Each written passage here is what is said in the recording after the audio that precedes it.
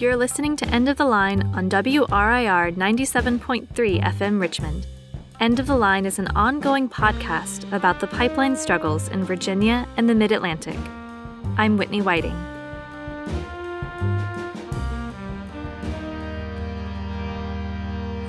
And I think youth, especially peers my age, are born and raised into this, idea that they should hate where they live. When I was younger, I talked all the time about getting my diploma and then leaving and never coming back.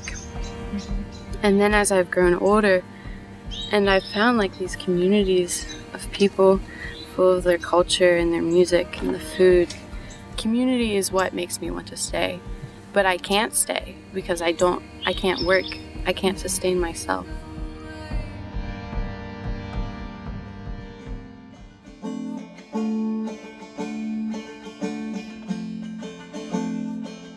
As we near the end of Season 2 of End of the Line, we're going to hear from new voices, some of the youngest voices we've heard from in the series.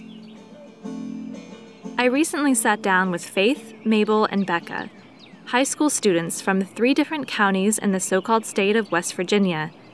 We were joined in our discussion by 2 of their adult mentors.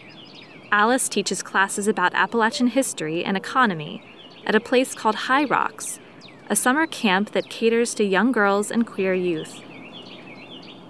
We talked about the 2 nearly identical 42-inch fracked gas pipelines that are coming through their counties, the Mountain Valley and Atlantic Coast Pipeline, why they want to fight the pipelines, and how extractive industry has shaped their counties and their lives. They introduced themselves by telling me where home is for them.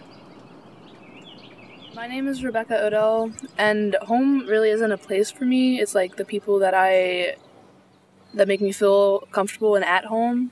So I feel more at home in Hillsborough than I do in Nicholas County, where I am currently living. My name is Faith Johnson, and I live in southern Pocahontas County in Hillsborough. And home for me is definitely Hillsborough and the community that is Pocahontas County and square dances and our ridiculously funny newspaper that covers lost chickens and stuff like that. My name is Mabel Moon, and home for me is northern Greenbrier County, but I spend most of my time in Hillsborough, even though recently I moved to Lewisburg, which I don't find as comforting as the mountains of home.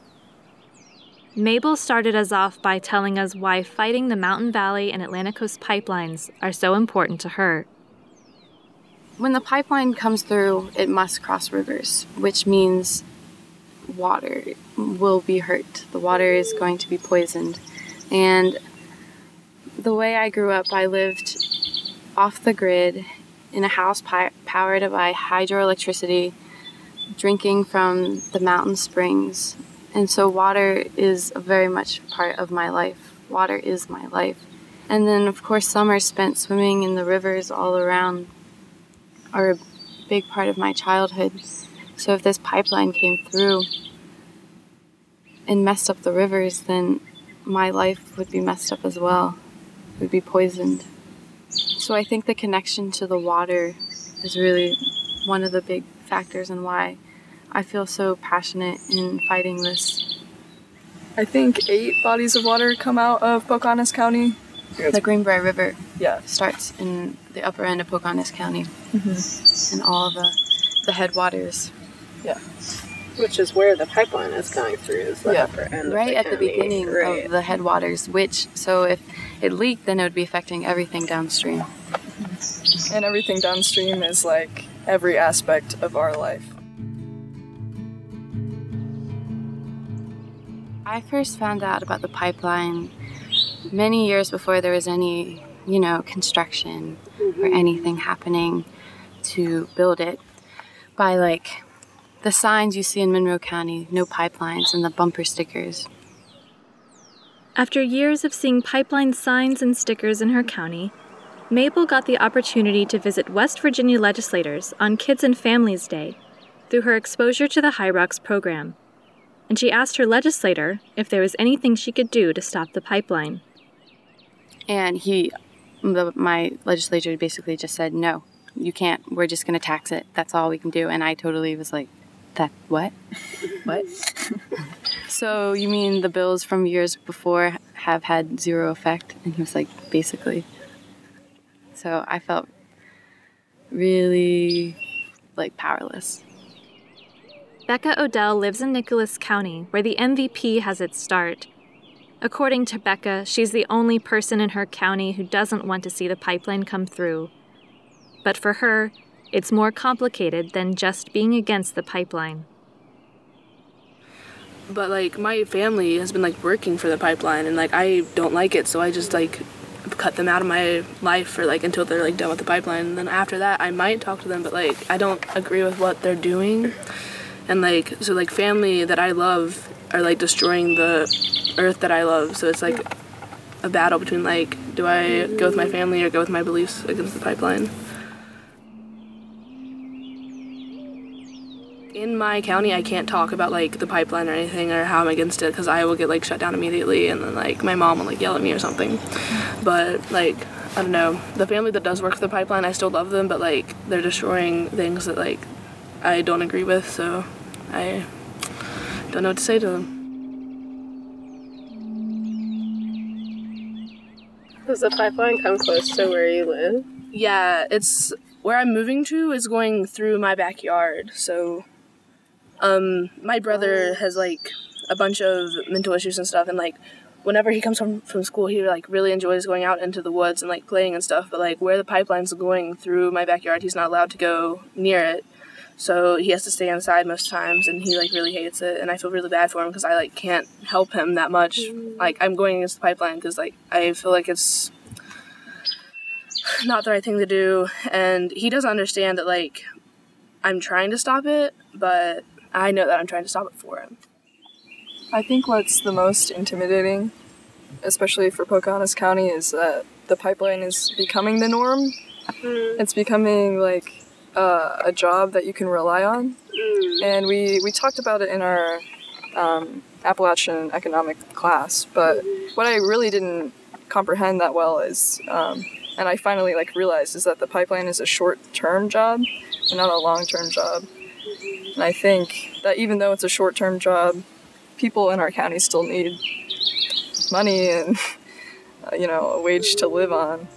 So It's a notion that we've heard before over the last 6 months, especially from those taking direct action in Appalachia, that you can't blame the pipeline workers.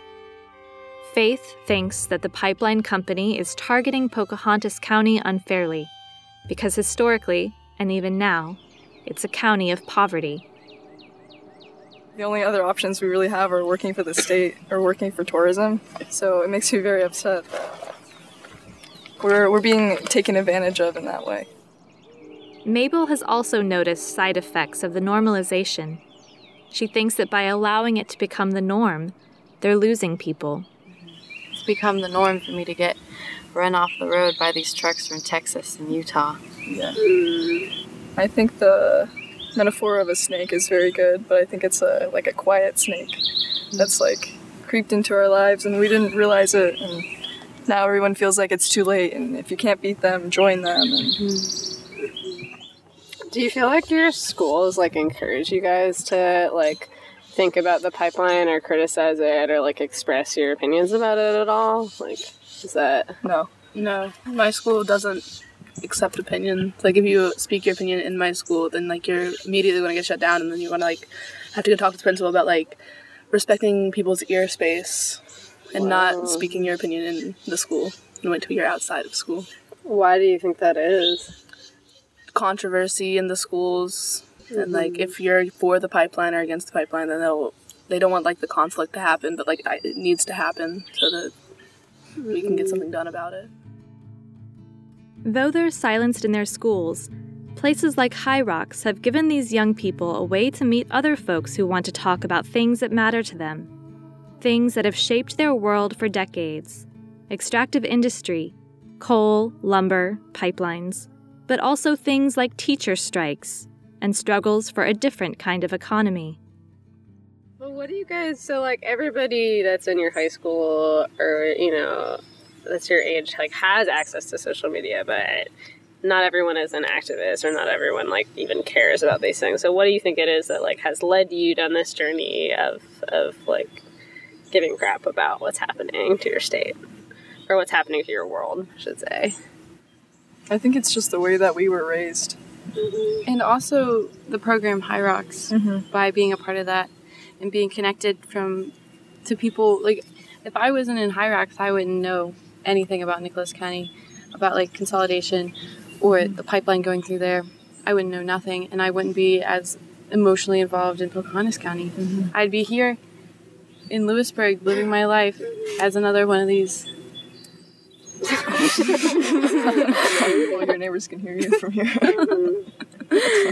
Yeah, but I think being a part of High Rocks has also connected me with Alice, and I'm so thankful that I met Alice. Me too. Oh, thankful that I met you guys too.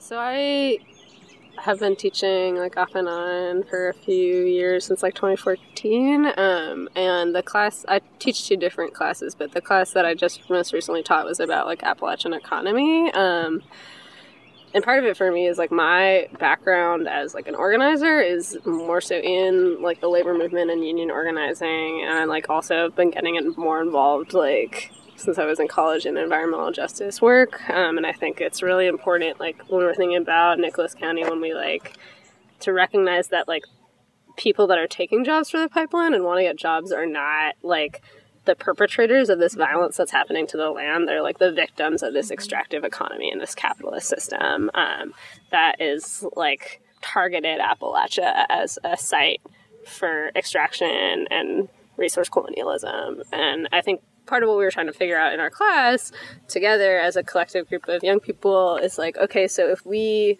had the agency to rebuild the economy the way that we wanted to see it in a place where we live in the mountains, what would it look like? And like, what is an extractive economy, and what is like a solidarity economy, and what are cooperatives, and like what are examples around the world of people like building up means of survival that exists outside of these systems that are so oppressive to people here.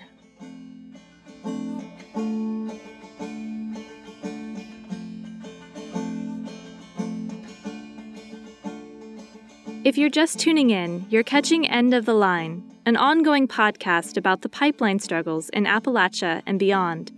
I'm Whitney Whiting. This is part 1 of a conversation with a small set of friends, Mabel, Faith, and Becca, 3 girls from 3 different counties in the so-called state of West Virginia, whose lives are directly impacted by the Mountain Valley and Atlantic Coast pipelines. Well, I think one of the most important parts of Alice's class was learning the definition, or one of the definitions of economy, which is taking care of home. And I don't think any of us ever could visualize that. And it really changed what we thought of economy and how it functions and our part in economy. And that comes from the Greek roots of the words, like eco and nomos, which is like to manage a home. Like ecology is like the study of life, you know, or the study of home. Hearing economy defined in this way was new for me as well. Alice observed to Becca that her county, Nicholas County, is largely dependent on the coal industry, whereas other counties like Faith and Mabel's are much more agricultural. Do you feel like those industries have like influenced your schools or your education systems? Yeah, a lot of, in my county, like if you're from Richwood, then you're going into lumber, and if you're from anywhere other than Richwood, you're going to coal. And if you like cross that boundary, then people get like kind of weirded out about it. Like we have a lot of boundaries in my county that's like in the school system, if you're, like, you have money, you hang out with the people that have money. If you don't have money, you hang out with people that don't have money. So, like, crossing those boundaries is, like, really strange for, like, our county. And whenever you do, people get upset about it. And, like, people from Summersville, where I live, usually go into, like, business, coal, or fast food. And if you don't, then people get weirded out and they don't really know what to think about you, and I feel like that, like, that's what I want to do, is like not go into any of those.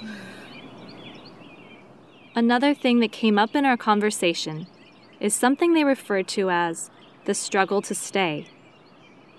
It's probably the biggest issue we have Right. in Appalachia. For youth at least. Because the lack of jobs and opportunities, and a lot of youth that leave come back later in life. That's a very common Right. Yeah. story. There's this quote that I love. You spend half your life running from the mountains and the other half trying to get back. It's very true. And I feel like that's my story. Especially already. for young people who are trying to go to college. It's impossible in West Virginia. If you want to go out of state, you're stuck. And I think that's what a lot of young people feel like, they're stuck, because we are stuck. In Nicholas County, most of our residents are like, they came back to West Virginia to die. Like, they moved away for their lifespan, and now they're coming back in their last years to die where they were raised. And like, I feel like that's, whenever I was younger, like even like last year, I'm still kind of thinking like going out of state is like my only option, because to do what I want to do, I don't really have the resources here to sustain myself while trying to accomplish my goals. So like, I understand why they left and now they're coming back, because like, it's a beautiful place, and like, to die here is just like coming back to your roots. What is it that you want to do? I want to be a surgeon, but like around here, being a surgeon's like, you get a lot of money, but like to find somewhere where you aren't, I don't know, in like Nicholas County, like I go out of state to go to the doctor, just because like my parents don't trust West Virginia doctors. So like, that's how I feel like I have to be out of state for people to trust me. Because like, if I have a education in West Virginia, people will think it's not good enough. And I think youth, especially like peers my age, are born and raised into this like idea that they should hate where they live. Because I think that's a very, very big, like, common thought. Like, youth, I love my community, but I know many, many, many people who don't. Which makes you feel like you don't need to stop like this pipeline from coming through. Exactly. Because you already have that hate toward it, so Yeah. And why should you care if it is messed up more? And you're leaving as soon as you can. Why do people feel that hate, or where does that hate come from? I think the lack of everything. And it's complicated. I don't know. It's complicated. A lot of young people just don't have anything to hold on to here, especially in Pocahontas County. Working for the state can be very corrupt sometimes, and I think having those like victimizing experiences really can affect a person. And feeling like your family has lived here all your life and you don't want to be here anymore and you're stuck. Our other friend from Nicholas County said that a really interesting point that I never realized that was true was that she'd never seen or been exposed to a healthy economy. And I've been thinking about that a lot recently. Because it's true. So what about the question that Alice and her class tried to come at together? If not an extractive economy, then what kind of economies would they like to see in their communities instead? What it needs to be extracted from. So, like, what would you want to see, in the extremes? Or what would be different in the extremes? I mean, my dream would be to have my county be like a solidarity economy, with mutual aid and cooperatives. Can we make the world a solidarity economy? Can you explain what you mean by that?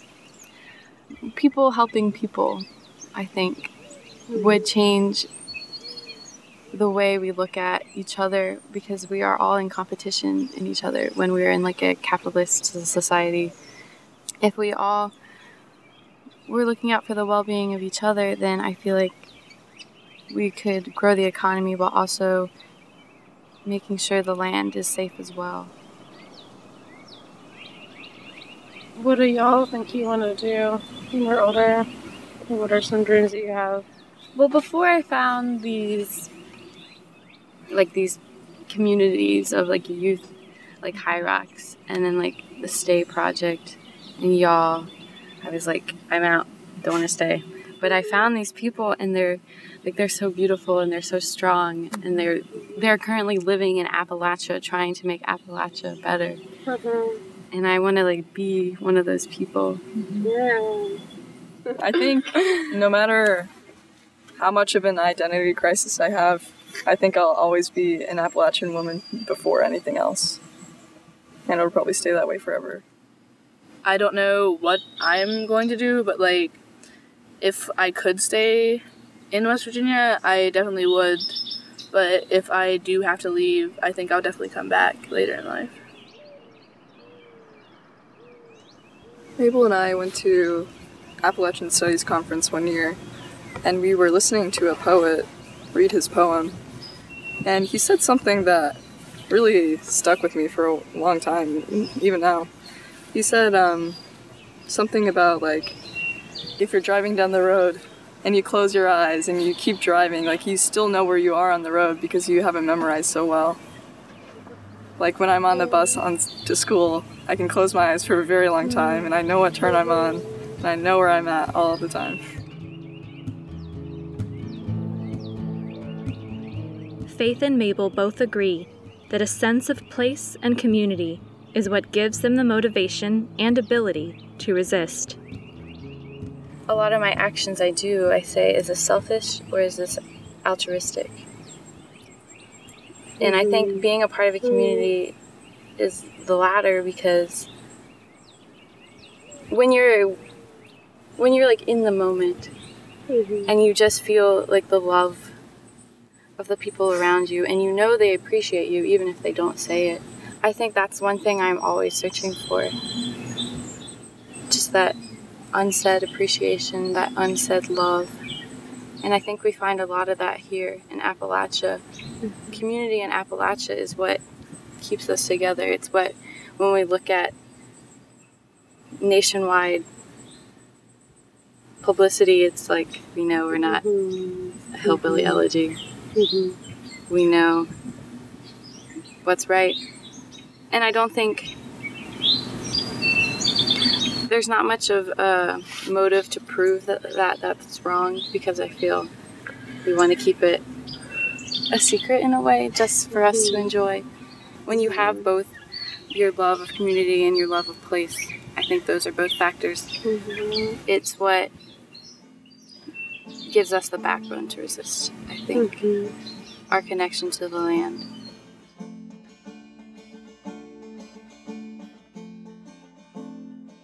One of the mentors we mentioned earlier in the episode chose to mostly listen to what the girls had to say, but he offered some reflections toward the end of our conversation. I don't know. I think it's really rad that y'all have, like, come together and, like, made community. Like, in the face of you not having that, Becca. I respect that. Like, where I'm from is very much pro-industry, too, and, like, I just can't live there because of that. It's just, like, not going to feed me as a person, and, like, you did the work to, like, find community that feeds you. And for young people that may listen to this podcast, like, what do y'all want to say to them? Like, what do you love about home, but, like, what do you want to say to kids that, you know, haven't been able to go to High Rocks, or, like, look at the Appalachians Against Pipelines Twitter feed or something and are, like, feel super alone? Like, Please help us stay in Appalachia. yeah, should they call you, or?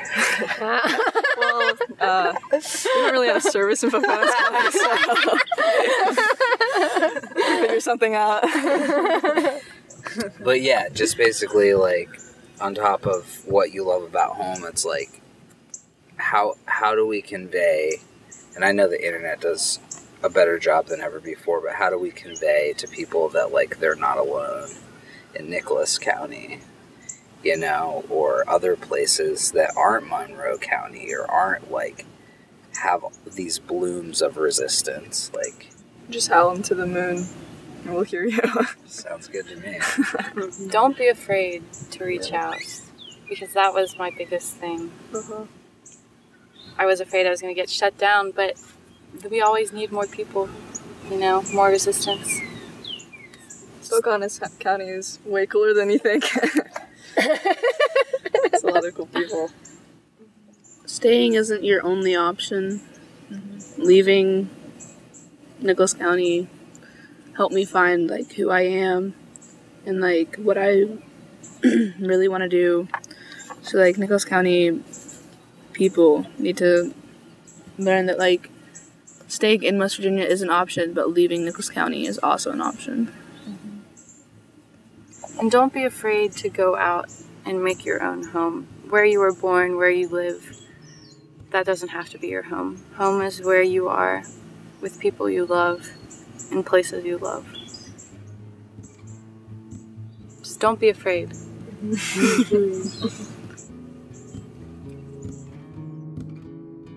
More to come in the next episode of End of the Line.